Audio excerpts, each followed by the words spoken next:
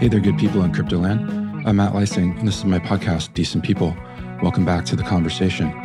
Today on the show, I spoke with Zaki Manian, who, if you've been around any amount of time in blockchain, you know who Zaki is, or you might know him personally. He is the co-founder of Sommelier. That's one of the most recent projects he is working on, but he's maybe better known for helping launch the Cosmos blockchain world. He was the director at the Tendermint Foundation, which kind of is the software that runs on top of Cosmos. Cosmos is a blockchain where if you want your own specific blockchain for an application or for your protocol, that's where you go to build it, rather than building on top of another public blockchain like Ethereum. We talked a lot about Cosmos, about some of the history, about how it's seen some better days, the blow-ups of last year, especially the Terra Luna stablecoin that failed, was a tough one for the Cosmos ecosystem because Terra was built on Cosmos, and there was a lot of connections to the DeFi world in the Cosmos chain related to Terra. So Zaki gave his kind of comments on that, and not just the bad stuff, but what was a kind of a silver lining to all of that. We also just talked about the general state of things in the crypto winter, and what Zaki sees as some green shoots here coming out of this winter. So with all that out of the way, let's get to the conversation. Thanks for being here, and I hope you enjoy it. Hello there, Zaki. How's it going? It's going great, man. Thank you so much for being here. I'm excited to talk to you. Before we get into all the cool stuff that you've done with Cosmos and Tendermint and Sommelier, I thought we could there's a couple of things that are happening kind of concurrently right now in the Web3 blockchain world that I thought I'd love to hear your take on. And it's because I'm a little bit bummed about it, but I think a lot of people are excited. And so it's basically, there's a couple of things. PayPal has come out and said that they're going to release a stable coin. Yeah. And then Visa said recently that they're going to create a system where you can use a Visa card to pay for gas fees inside of a smart contract wallet. So a lot of people are really excited about that. I get it. Like, PayPal is a huge deal, but I'm also kind of on the fence a little bit, because one of the things I love about this space the most, I think, is its permissionlessness and the fact that you can just build stuff, put it out there either on top of chain, or you can build your own protocol, put it out into the world, and nobody can stop you from doing it. When you think of like any other profession, you need a credential, you need a license, you need a degree, you need a certificate, you need something, right, to kind of get permission to do stuff. But here, that's never been the case. And I feel like that's getting taken away a little bit if these centralized, huge payments companies are in the middle of a lot of these transactions. I mean, PayPal, if you remember, if you buy crypto on PayPal, they don't give you the keys, right? So it's not even your crypto, and they have the ability to turn off the stablecoin and, to do things like that as a centralized authority. So I've been in this a while, and it kind of bums me out a little bit. And I was curious what your take is on that. So I think there's a couple of, I guess where my mind goes a little bit is, so I'll just quickly kind of a brain dump a couple of different aspects of the thesis go for it. to me. Okay, I think let's talk about a couple of things. One is, so I've been in blockchains for a long time.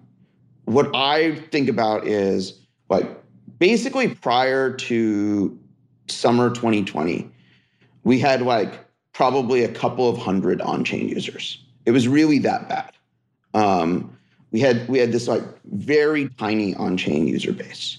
And so we had this tiny on-chain user base, it was when you were building blockchain protocols, you were kind of building them in this like kind of vacuum where you hypothesized like future user behavior and future user needs while building things like Cosmos and Tendermint and Ethereum and Solana. It was all very hypothetical because we had very little real user.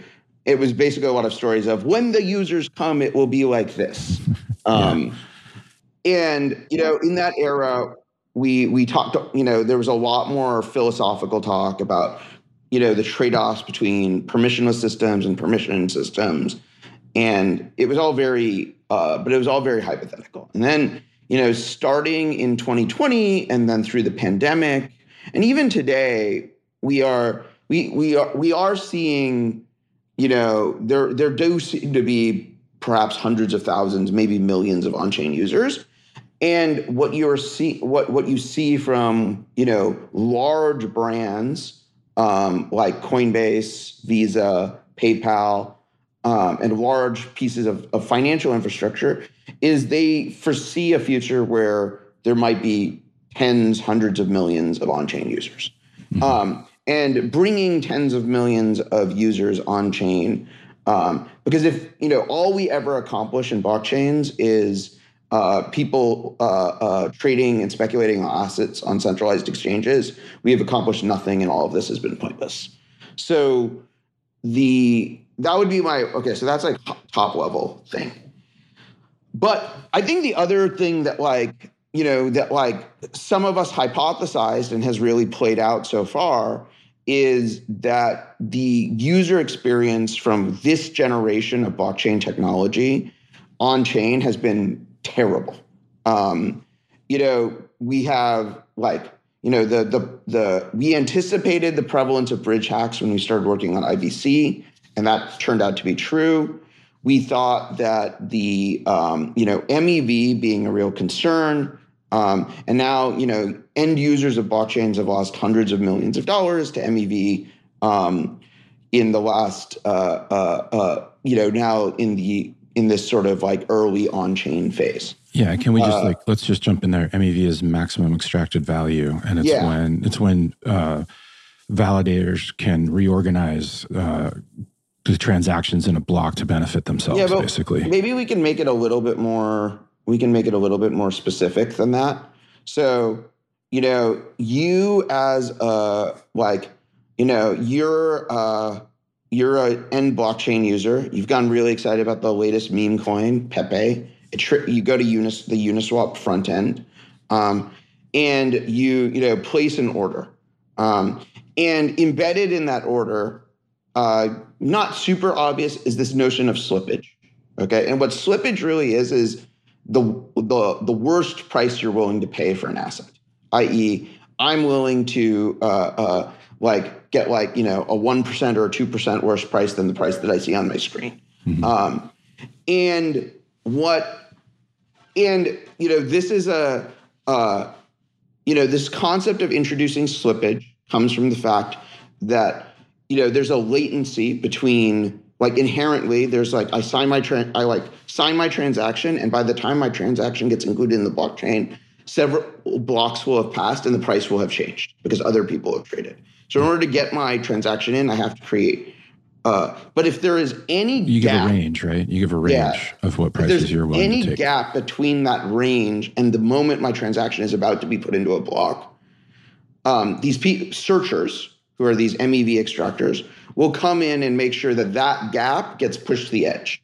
So you will essentially, you've given a range of prices, but you'll as a user on chain, you'll always get the worst one, right? Yeah. And that is, and on-chain users, what are most on-chain users doing today? The biggest on-chain user thing is trading on Uniswap, and it's mostly trading meme coins on Uniswap.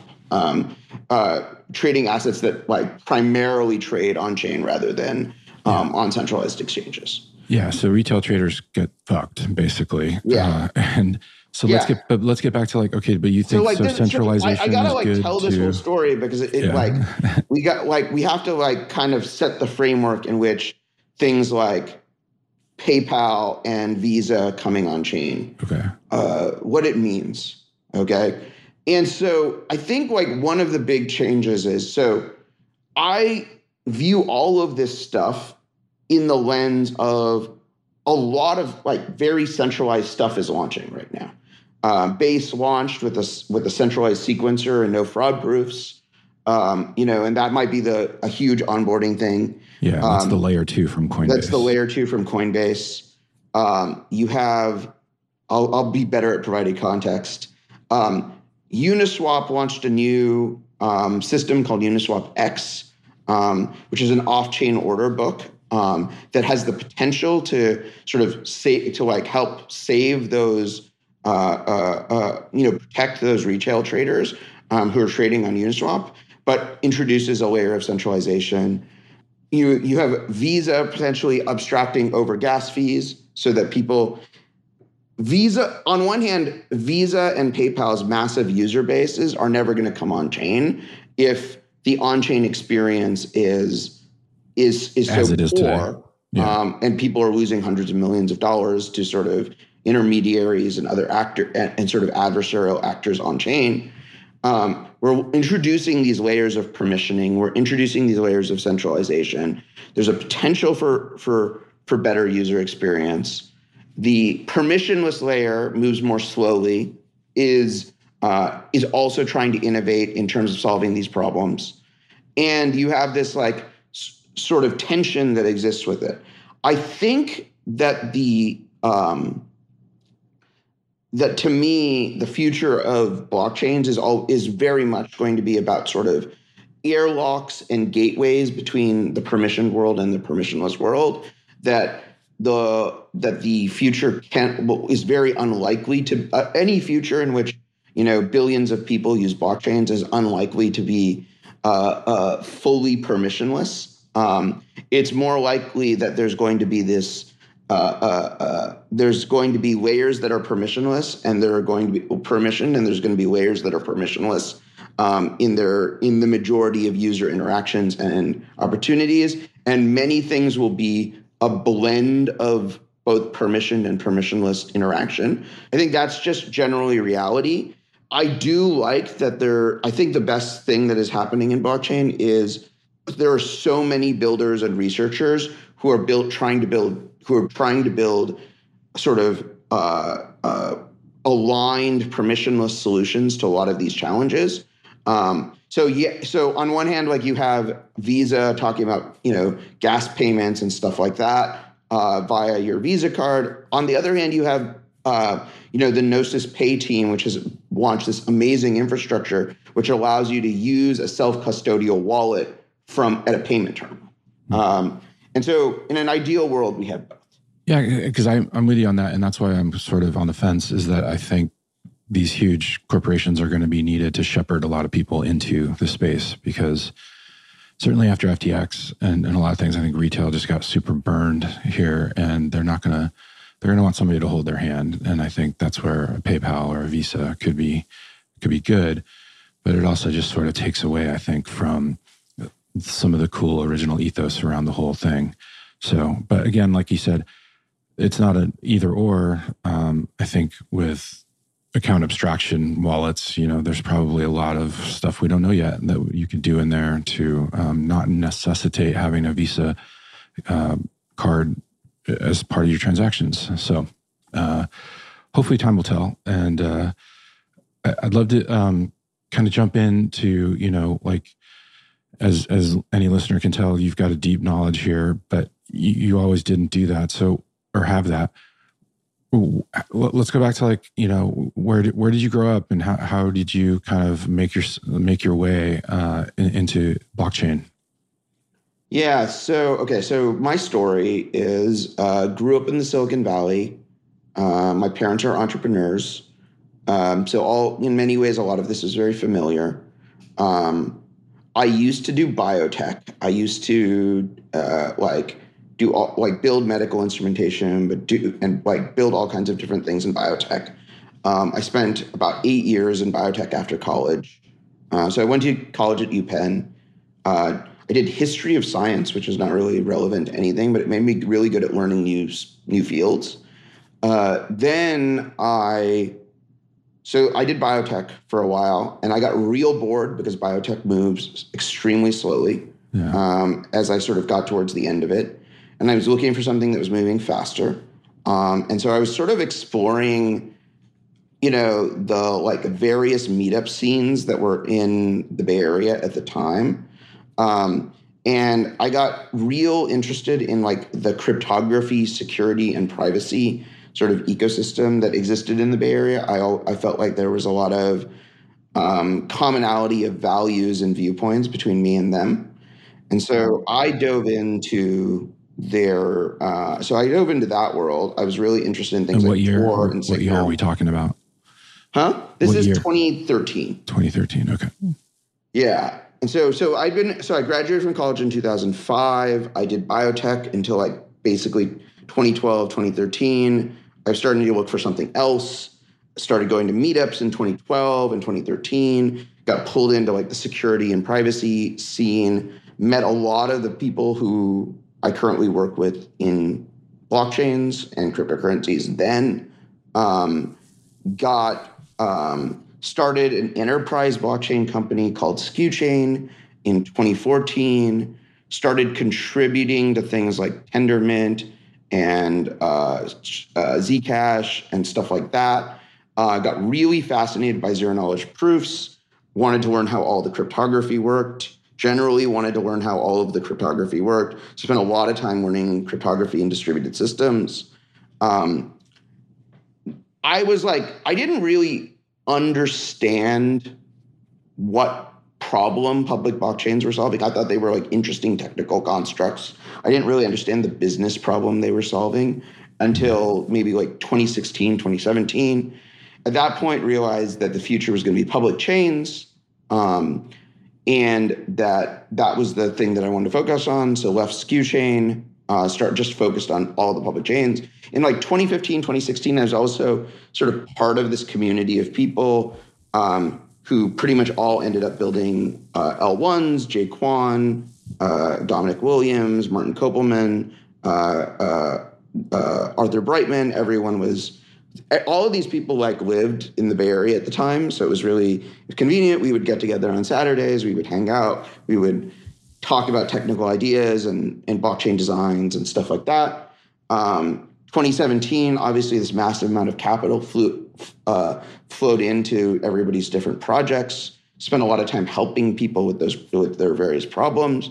2018, decided to focus on shipping Cosmos. So like sort of manage the whole Cosmos launch. After that happened, 2019. So 2019 Cosmos launches. Doing IBC took a lot longer than expected. So 2019 and 2020, we was basically finishing up IBC. 2021 IBC launches. 2021 we start Sommelier, and that's kind of been my journey. I've had a lot of ideas and influence over the whole design of proof of stake, on-chain governance, interoperability, still know a lot of cryptography. And and like I would say I continue to believe that like the thing that I am most you talk about this ethos of permissionlessness, and it's like the place where permissionless makes the biggest difference is like financialization and DeFi. It doesn't mean that just financialization can only apply to sort of very traditional finance concepts. I also think like NFT-fi, GameFi, the financialization of culture, the financialization of gaming are also going to be important aspects of all of this stuff. DeFi and like its sort of cousins are like the thing that really interests me. And it sounds like cryptography was kind of your way in. Is that fair to say? And what was it about cryptography that kind of grabbed you? I liked the math. Is probably, or like I liked. I don't know. It's hard to really to reverse engineer. At the time, I was just like, well, I think this is a really intellectually interesting domain. How this field of math underlies so much like human coordination, security, privacy. There's this very human. There's this relationship between cryptography and of like somewhat esoteric math and very human things, like privacy, intellectual freedom, coordination, freedom of speech, freedom of assembly, like basic human rights. So it's a very odd thing that there's this like field of math that like connects so heavily to these really fundamental human things. And so that like really sucked me into like wanting to learn a lot about it. I do very little cryptography these days. I do mostly businessy stuff, and like higher level protocol work. But a lot of that knowledge is still in my head, and like I like following all of the developments in zero knowledge proof protocols and stuff like that. Yeah, it sounds to me like if you could do it over, maybe you'd go back and be a computer science major in undergrad and not history. I mean, I went to Penn, and at the time, their computer science, like I tried computer science, and their computer science department was just awful. And so, yeah, I mean, my skill is generally that, like, if I want to learn any subject, I can just learn it. It's cool. Yeah, not many people can say that. Was it Ethereum going live that kind of convinced you about public chains versus what you've been doing with SkuCoin, or was it SkuChain? No, it wasn't. Like I gotta say I was an Ethereum skeptic. I was an Ethereum contributor in many ways, and I've been friends with Vitalik for a long time. Like I liked a lot of the people, but the initial technical architecture seemed incredibly flawed to me. It's been honestly extraordinary watching all of those flaws mostly get resolved over the course of the last, couple of years, especially this last year. I thought MEV was going to be fatal to Ethereum. I thought I was extremely skeptical that the proof of stake transition would ever happen. I think this re-architecting of Ethereum into this sort of roll-up centric vision, which makes it a lot more like Cosmos, I think is directionally correct. And so I've been generally really proud of what Ethereum has accomplished. But in the beginning, Ethereum actually seemed extremely bearish for me on the future of public chains. Yeah. But what I realized is that like the utility of a public blockchain and of public blockchains in general to humanity is so high that it's likely that there's going to be enough desire for these things to overcome all of their early flaws. It's a little wild too, because as you're talking about that, and the history better than anyone about all the different L1 blockchains that were out there, and now everything seems to be accruing to Ethereum, and people are changing L1s into layer 2s so that they can get the security and other benefits of the Ethereum chain, but be faster or be more specialized. And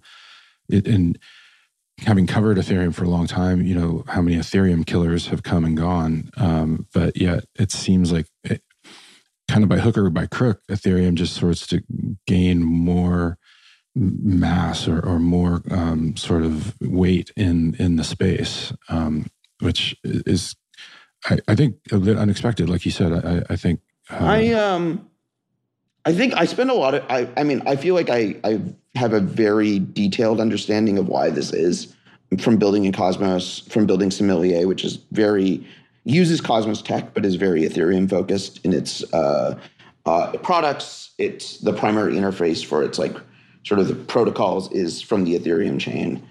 What I would basically say is the thing that Ethereum has been able to do uniquely is bring on board like various types of risk capital that have, basically, the Ethereum ICO appealed to a lot of very risk tolerant people. And then those people have made a lot of money. And then those people have been happy to deploy that money, taking on additional risk in many cases. And Ethereum uniquely has that population of sort of committed, aligned risk capital that very few essentially know, especially in the sort of especially in this bear market, basically no other blockchain ecosystem has that. I think on the other hand, we are, I would say like I've like been trying to change that about Cosmos for the last maybe 6 or 7 months. And like it's going kind of okay. But I think like one of the biggest challenges that all of the other ETH killer ecosystems have is largely they didn't, they raise at large valuations. They don't have risk capital onboarded that they like did like 1,000x returns from, who are then willing to go and like sort of speculate and take risk with 1 or 10% of that of those massive returns. Instead, you have like a population that's very much professional investors, mercenary retail, speculators who aren't as willing to like just roll $100 million into a semi-functional base bridge and go seed an ecosystem. Yeah, and really that's a tough challenge to overcome. And that's really interesting about how you characterize it as the people who were there at the beginning and the risk takers and their tolerance. I hadn't thought about it like that in personal terms. But maybe this is a good time to sort of talk about Cosmos and how it differs from Ethereum and what you guys were hoping to achieve and what you did achieve, by creating this different model for kind of a base layer and then the things that you can build on top of a blockchain. Yeah. I mean, I think people, especially people who showed up into blockchains in this last bull run, actually don't really remember what blockchains looked like in 2017 and 2018. In 2017, 2018, there were no bridges. The only way of moving between blockchains was centralized exchanges. There were most of the blockchains that were out there were proof of work chains. Most of the blockchains were forks of Bitcoin. Ethereum existed. Ethereum was subject to very high gas prices. Things were very, very, the user experience on top of Ethereum was pretty poor. There were a lot of hacks. There were a lot of, this was the world. And Cosmos wanted to do a couple of things. One is we wanted to show that a very rigorously designed proof of stake system that enabled high throughput blockchains, high throughput was possible and could be done in a way that still felt permissionless and decentralized. Because what everyone had hypothesized before was that, proof of stake networks with validator sets, it would walk in some set of initial network participants and they would just run the network forever. And so, we focused really hard on this like very unique decentralized launch of the Cosmos hub chain on really, demonstrating that BFT protocols that until then had only existed in academic environments could actually run in the same sort of open internet way that they had. So that was like kind of that. And then the other piece that we sort of have always been our core of our thesis, that there was going to be two things. One is that there was this desire for sovereignty, that people, projects, communities would desire to sort of own their own blockchain where they could set their own consensus rules, where they could, make their own things. And then this longer term thesis around what we call app chains, which is the Ethereum was the primary example of a general purpose blockchain. Now you have all these high scale general purpose blockchains like Aptos and Sui and Solana all exist. But like this idea of a general purpose blockchain was a big, it was like sort of this idea. We had this counter idea, which was the final form of many blockchain projects and ideas would be like sort of blockchain products would be an app chain where the protocol could control everything, could control block protection, could control validator selection, could control their transaction inclusion policy, could control what, how and when and where gas fees were charged, everything. And these have all been very long bets to play out. The success of Cosmos's proof of stake work, I think, translated into rapid adoption across many, many different chains and was, an influence on things like Ethereum proof of stake launching. And then but the app chain thesis, I still think is basically incredibly in its infancy. I've honestly been shocked at how long it has taken like apps to really become popular on blockchains. I think we are still just like in the earliest stage of like any applications at all really existing on blockchain. So what's like, to make it concrete, what's an example of something you think or you would have thought would, as an application, be more prevalent in blockchain right now? I would have thought that like financialized like social media apps, financialized gaming, like all of the things people are talking about as like potentially like the next wave of stuff, would actually have been further along. But like one of the other things that's always unpredictable about, one of the other things that's like very true about blockchains is that bull markets are just incredibly distracting. Like when we go into these like speculative frenzies that happen in blockchain, and whenever we kind of get into these like speculative frenzy, it distracts all the builders, it distracts all the communities. Nobody knows where to focus their effort.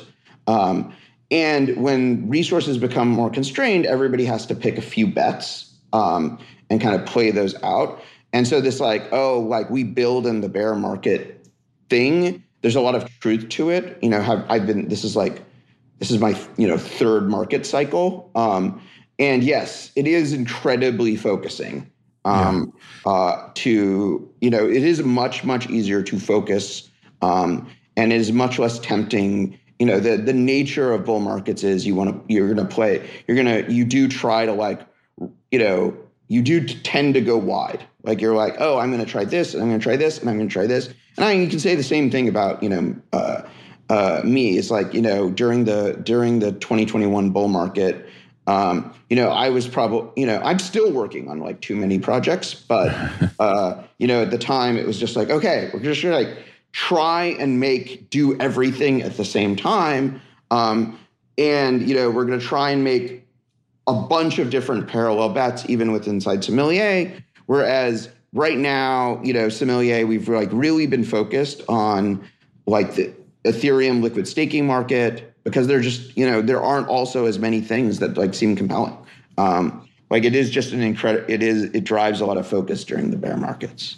Yeah, the bull market's like a shark when it attacks and its eyes get rolled over, and you can't see anything. You're just in a frenzy.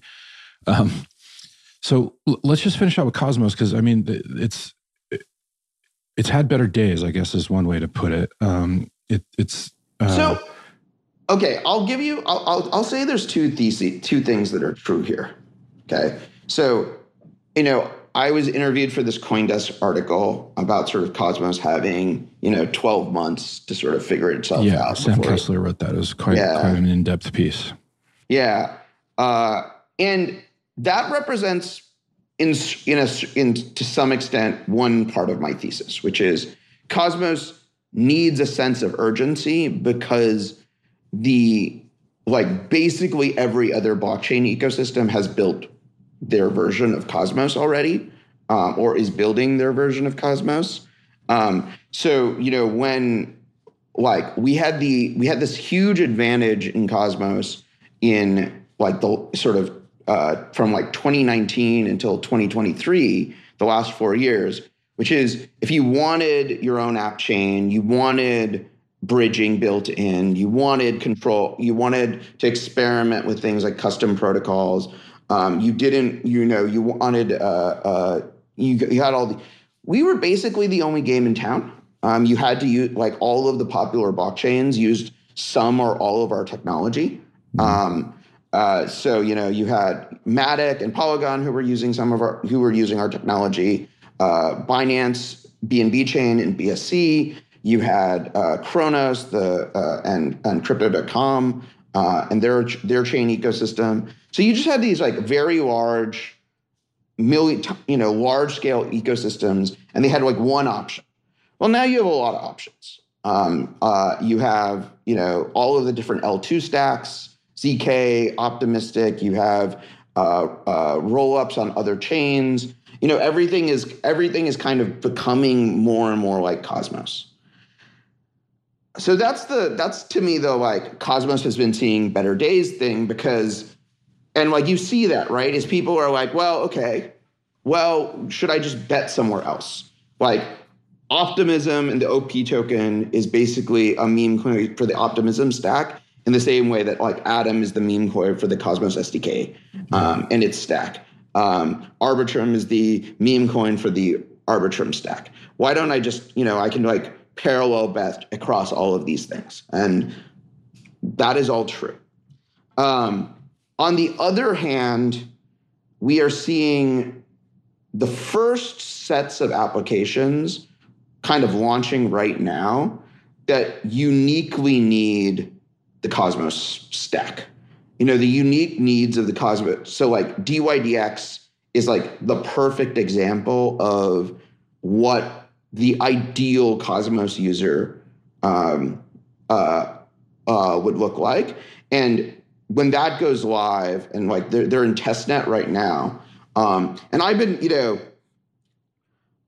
working with the DYDX team about their Cosmos. For people who don't launch. know, just give a word. What is DYDX? Absolutely. Thanks. Yeah, DYDX is the leading. So there is a type of trading instrument that has been very popular in blockchains called a perpetual option or a perpetual. And it's basically a way of taking a leveraged bet on like price movement of an asset. So, you wake up, and you think Bitcoin is going to go up, or you think Bitcoin is going down. You can place a bet as a financial instrument on like the movement of Bitcoin price, and you can do so with a substantial amount of leverage. So, if Bitcoin, you might like put up $500 into the trade, but you could be trading a Bitcoin position that is essentially like 5,000 or $15,000 or more. And this sort of leverage trade, it is both useful. You have these highly volatile assets. It's fun. So it is both useful for like hedging against, like if you're a professional market maker and you're participating in both like the crypto asset market, even the stock market, having these perpetuals is like a really useful instrument for various types of trading strategies. It's also basically a very fun sort of gambling like instrument for retail. It's been very popular, and DYDX has been very successful in creating a decentralized alternative to. So these markets have primarily been on centralized exchanges for the last 10 years. And now these perpetual markets is like the biggest perpetual market for this is DYDX, which is today an Ethereum L2 running on Starkware's technology, but has a centralized order book.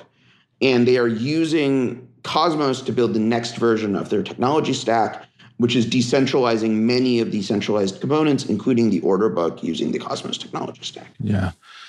And what's cool about the perpetual derivatives is like a typical derivative, a traditional one. It has a period, and then it what's it called? It settles, right? And then you have to get a new contract. But so there's more trading fees involved. But with a perpetual, I believe it just rolls and rolls and rolls, right, until you close it. Yep. Yeah.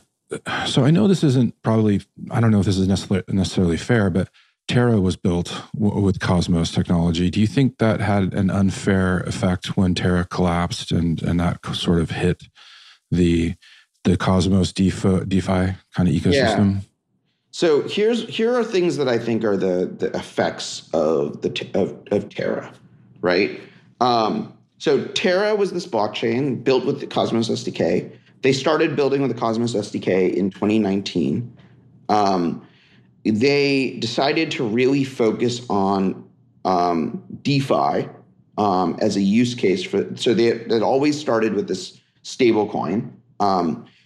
Cosmos enabled them to build a kind of stable coin that you could not have built on in Ethereum, for instance, and certainly would not have gotten as big on Ethereum. So this is like this is kind of like the dual sides of this stuff. I feel as, someone who's been building in the space is, Ethereum, for one of the things that was an effect of Ethereum is it like, the limitations of throughput and gas prices and all of the challenges of using the software also acted as like a self-limiting factor on the size of experimental financial structures that could be built on top of it as well. Whereas building with the Cosmos stack kind of really allowed Terra to run the experiment at enormous scale. And it collapsed it, with the token being worth about $40 billion and, north of $20 billion of the stable coin. And essentially all of that went to zero, which was this massive, devastating effect. The other thing is this interoperability protocol so a lot of the technologies that Cosmos had built, effectively Terra was the primary user. So people people very quickly realized that the easiest and cheapest way to access a product called Anchor on Terra, which was paying 20% returns in their stablecoin, and other projects on the Terra blockchain, was frequently to buy atoms, which were listed on many exchanges, go through a project called Osmosis, which is the primary decentralized exchange in Cosmos, and then enter into the Terra ecosystem. And there were, hundreds of millions of dollars of Terra assets on Osmosis. There were billions of dollars a month of financial flows into and out of the Terra ecosystem through the Cosmos tech stack, the vast and overwhelming majority of builders. So about a little over a year ago, Terra collapses. I was in this chat room working with their validators. The thing was in a death spiral. The economic security was collapsing. We turned off the staking mechanism. It was a whole mess. So we're a year past that. Liquidity in the Cosmos ecosystem has been terrible. Basically everyone in the Cosmos ecosystem has been wrecked to one extent or another by the decline in, sometimes spectacularly, maybe a little less with Atom. If you've just been sitting there staking Atom and holding Atom, a lot of Cosmos ecosystem coins are down, 95, 99% from last year. And so things are, that's a bit of darkness. Yeah. The flip side, I would say, is we have a bunch of projects that have launched who came out of the Terra ecosystem that are launching right now or have launched in the last year that seem to be doing incredibly well and bringing a lot of energy to the ecosystem. So a bunch of things that are like my favorite projects that have launched recently in Cosmos. So we have another perpetuals exchange called Lavana. And Lavana was incubated in the Terra ecosystem and recently launched on top of Osmosis and another Cosmos blockchain called Say. And Lavana is like one of the most fun apps I've ever used in blockchains, period. Absolutely love it. I'm not an investor, but I really like the product. And I think it is like an enormous demonstration of like building something. There's this automated trading system called Calculated Finance that is also on top of Osmosis. There's this team called Kujira, which has built a DEX product that's a set of DeFi products that are turning out to be incredibly popular with a lot of people. And so, we've onboarded this great cohort of builders. So, people were often asking the question, okay, so once Terra collapses, how many of these builders are going to stick around in Cosmos? And what is that going to look like? The reality is, I think a lot of the best builders from the Terra ecosystem actually did stick around in Cosmos. It's taken them about a year to find their footing in the sort of post-Terra Cosmos ecosystem, launch all their systems and products again. And I think a bunch of them are incredibly exciting. But now we have the challenge, which is their user base is like the survivors of the Terra collapse. They're all very conservative. They're all very shell shocked. They're like the opposite of that Ethereum innovation capital. And the question is, can we activate them? But Levana trading volumes have been going up quite a bit in the last month. Their user numbers are growing. And so I do think that there's a lot of green shoots in the Cosmos ecosystem. There's a lot of stuff that's launching, within the next few months that really demonstrates unique things that you can build in the Cosmos ecosystem that you can't build in all of these other L2 ecosystems, which will showcase to users why they should come and experiment and venture outside of the EVM ecosystems and like the sort of ETH L2 ecosystems. And hopefully we can attract a new user base built on sounder economics than Terra, but using like basically improved versions of the technology that was so powerful for Terra. That's really well said. So let's talk about Sommelier. You describe it as a decentralized asset manager, kind of like it puts me in mind of the BlackRock of the blockchain. But you mentioned earlier that it's using Cosmos technology, but it's very much pointed towards the Ethereum world. Can you kind of tell me about that and why? And then I got some other questions about like the decentralized nature of it and what like it sounds a lot like it's about access, right?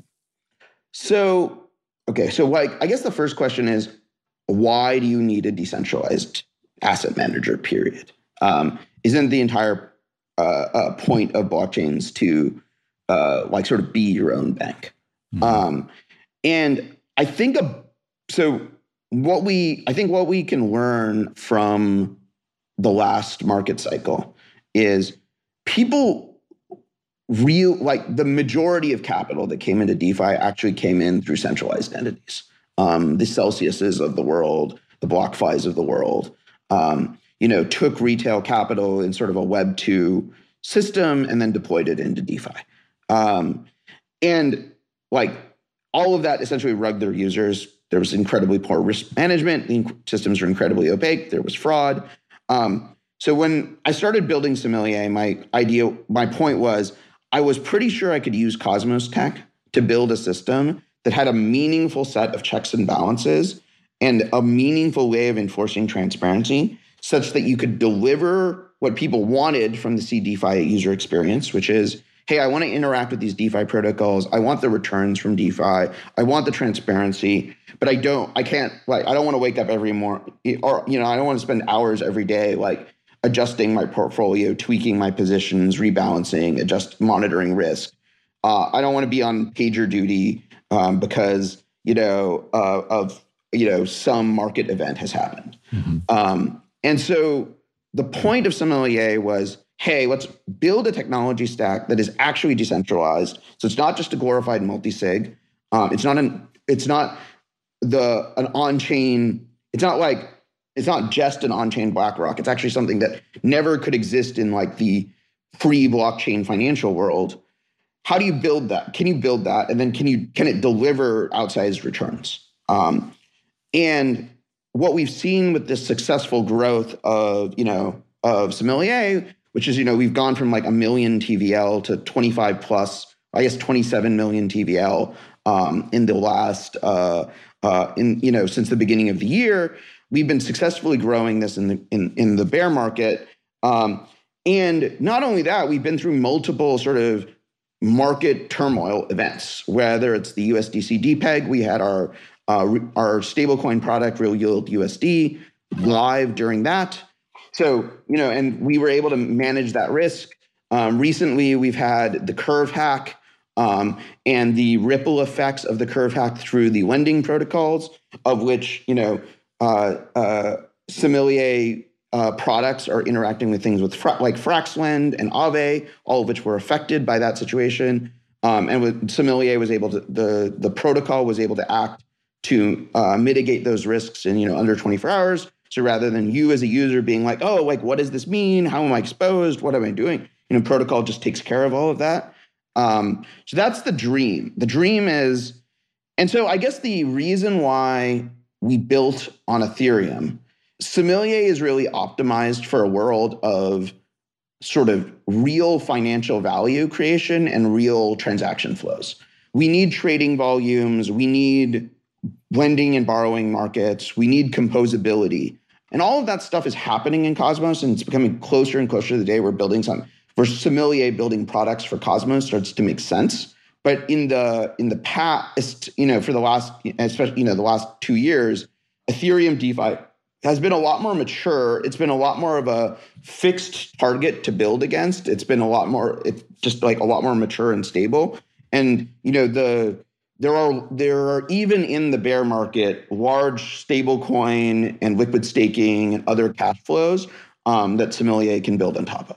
And one thing you're advertising this as is it's kind of like you say, combining off-chain compute power that traditional, financial institutions like asset managers use, but it's private and it's proprietary, right? And it's like they have machine learning and they have AI and they have all this really powerful computing that they employ to create their models and test their models. But of course, you need to either be a client of that firm or they're doing it for themselves and they're not shouting this out at the rooftops, right? So, but you guys are saying you want to emulate that system, but bring it on chain and make it transparent. Do I have that right? Well, so if you so what we wanted to do is strike a balance. We believe that without sort of both off-chain compute and proprietary models, you cannot compete. A fully transparent on-chain system, you need alpha and confidentiality to succeed in DeFi, right. And in finance in general. But in the world of like a traditional asset manager, you basically hand your money over to that asset manager. That asset manager, you hope, does what they say. You hope they don't steal from you. You hope they invest in the things that they said they were going to invest in and don't put it all, bet it all on, Luna or UST or whatever. You hope that these things are true, and regulators must exist, and courts must exist to enforce people if they lie about these things, to prevent lies from happening, to license people who participate in these systems. What if you could build what Sommelier is instead a demonstration of a system where a lot of those checks and balances are worked into a protocol. On the smart contract layer of the system, we regulate what DeFi protocols and what assets a strategy can hold. So real yield USD or real yield ETH aren't going to add new liquid staking tokens or new stablecoins without governance votes and a sort of extensive public process. That's going to make it very clear to anyone who's holding assets in these systems, that their risk exposure is changing. The system is designed to allow anyone to add or deposit or withdraw money at any time. You can always check the smart contracts on DBank, see exactly what positions they're in, so you know what the system is doing for it.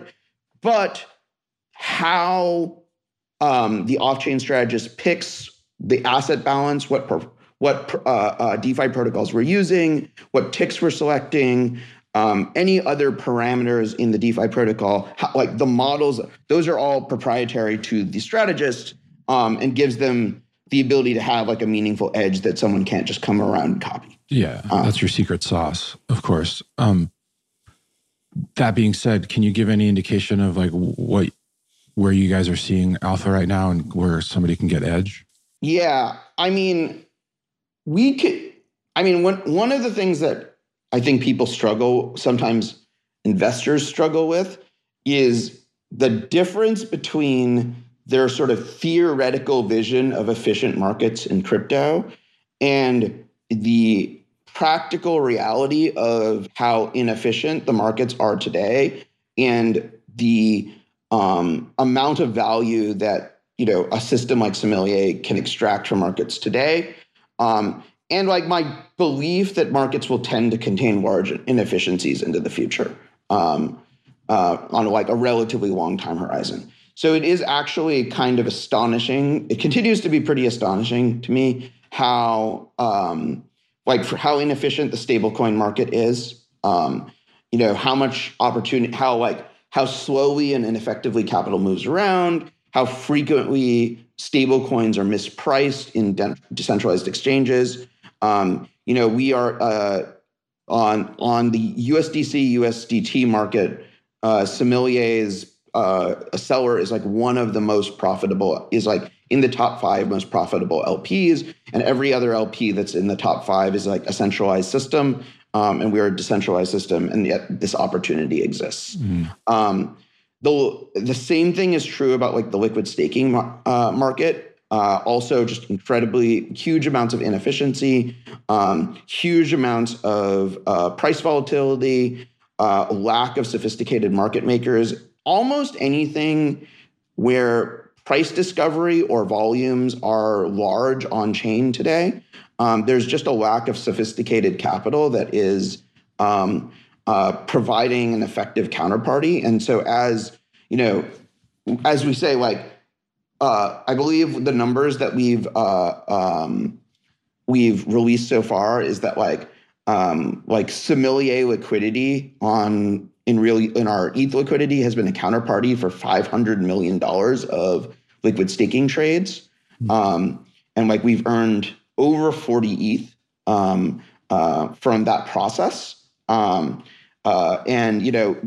that opportunity scales pretty nicely. Like we could absorb significantly more capital into that. Like leveraged, like the delta between what you could be earning on your ETH liquid staking tokens, either through leverage or market making or various other protocols, and what you can borrow ETH at on lending protocols is also a huge delta, which is powering a lot of sommelier strategies. And this has been, I think, a huge factor in like creating like large opportunities for sommelier. Yeah, cool. Thank you for that. It's really interesting. So, lastly, like you've been through cycles, many cycles. This is your third. How do you feel about this one in terms of comparing it to the past winter cycle? And are there things that you're looking out for that will tell you that things are starting to turn around, and are you seeing them yet?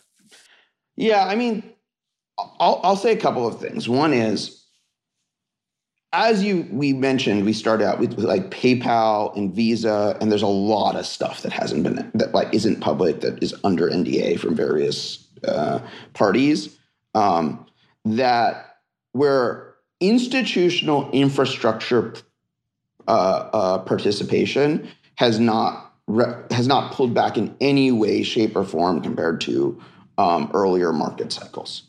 In earlier market cycles, institutions that stayed either went only enterprise chains or went only into research mode. Instead, like there are large teams at institutional players who are building stuff. What has been the biggest source of pullback has been how risk off capital has become, and especially on-chain capital has become. But like generally, like market makers have pulled back enormously. Everyone who used to be doing things on-chain has basically stopped on the institutional side. Like it's basically like on-chain institutional capital is almost entirely like a network of like a small number of Singapore-based family offices that are like family offices of wealthy crypto people that are doing on-chain stuff. And it's like really like the market has tightened and the number of players in the market has tightened enormously.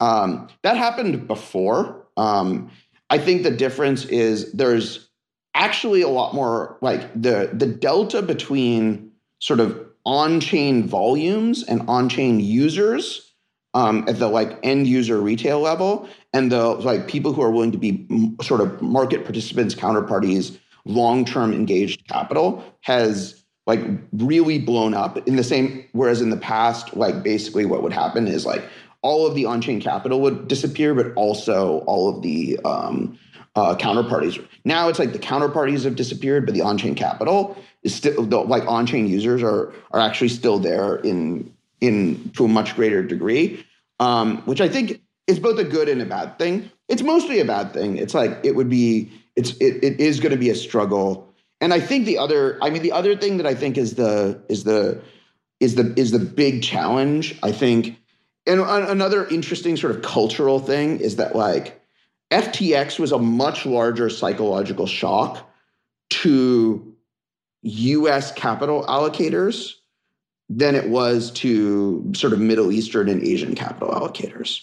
And as a result, I think it's like it's had a very different effect in sort of like the way the North American market works, which has been a pullback to like only early seed stage stuff. What do you think accounts for that? Why was the U.S. shocked more than Asian or Middle Eastern investors? I think it's two things. I think it's Asian and Middle Eastern investors are frankly more used to sort of large scale frauds. They happen much more frequently in the TradFi markets of those in Asia, in the Middle East. And so they're like, and there was less of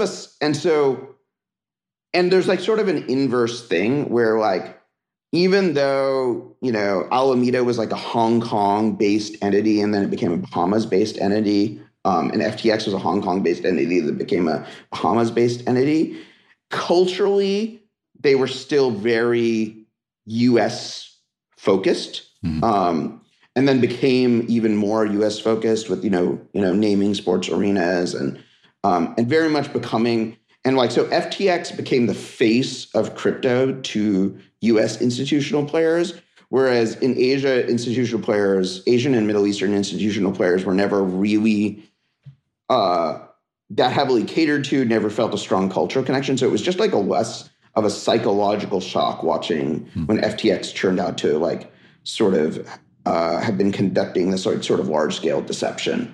For sure. And I think, and that's just another factor in this whole system. Yeah. I also think on the regulatory side, Europe, like Asia and Europe are moving in a very positive direction. Like, there's a lot of challenges for DeFi and stablecoins, but a lot of things in crypto have effectively become legalized and regulated and on a firm regulatory footing in the EU that can like enable things like Gnosis Pay to exist and like sort of fit into the existing banking system. And Asia is also moving in that direction, whereas the US is just like at a logjam and in like endless litigation right now. Yeah. It's a very frustrating moment here in the US for that. Well, Zaki, thank you so much, man, for all of your knowledge and insight and the history that you know. It's been fascinating. For folks who want to know more about you or Sommelier, to tell them how they can find out more about this stuff. So follow me on Twitter, Z Manian, ZMANIAN on Twitter, Som Finance on Twitter, all good, X.com, I guess now. All good places to sort of, to follow up. Yeah, great. And best of luck with Sommelier. It sounds like you guys are having some great growth in this bear market. So, I mean, it'd be fascinating to see what you guys can do if the bull market comes back around. It will come back around. When it comes back around, you should say. Yeah. All right. Well, again, Zaki, thank you very much. Really appreciate your time. Thanks. That's it for this episode. Thanks for joining us. And don't forget to rate and follow this show on Apple, Spotify, and Amazon Music.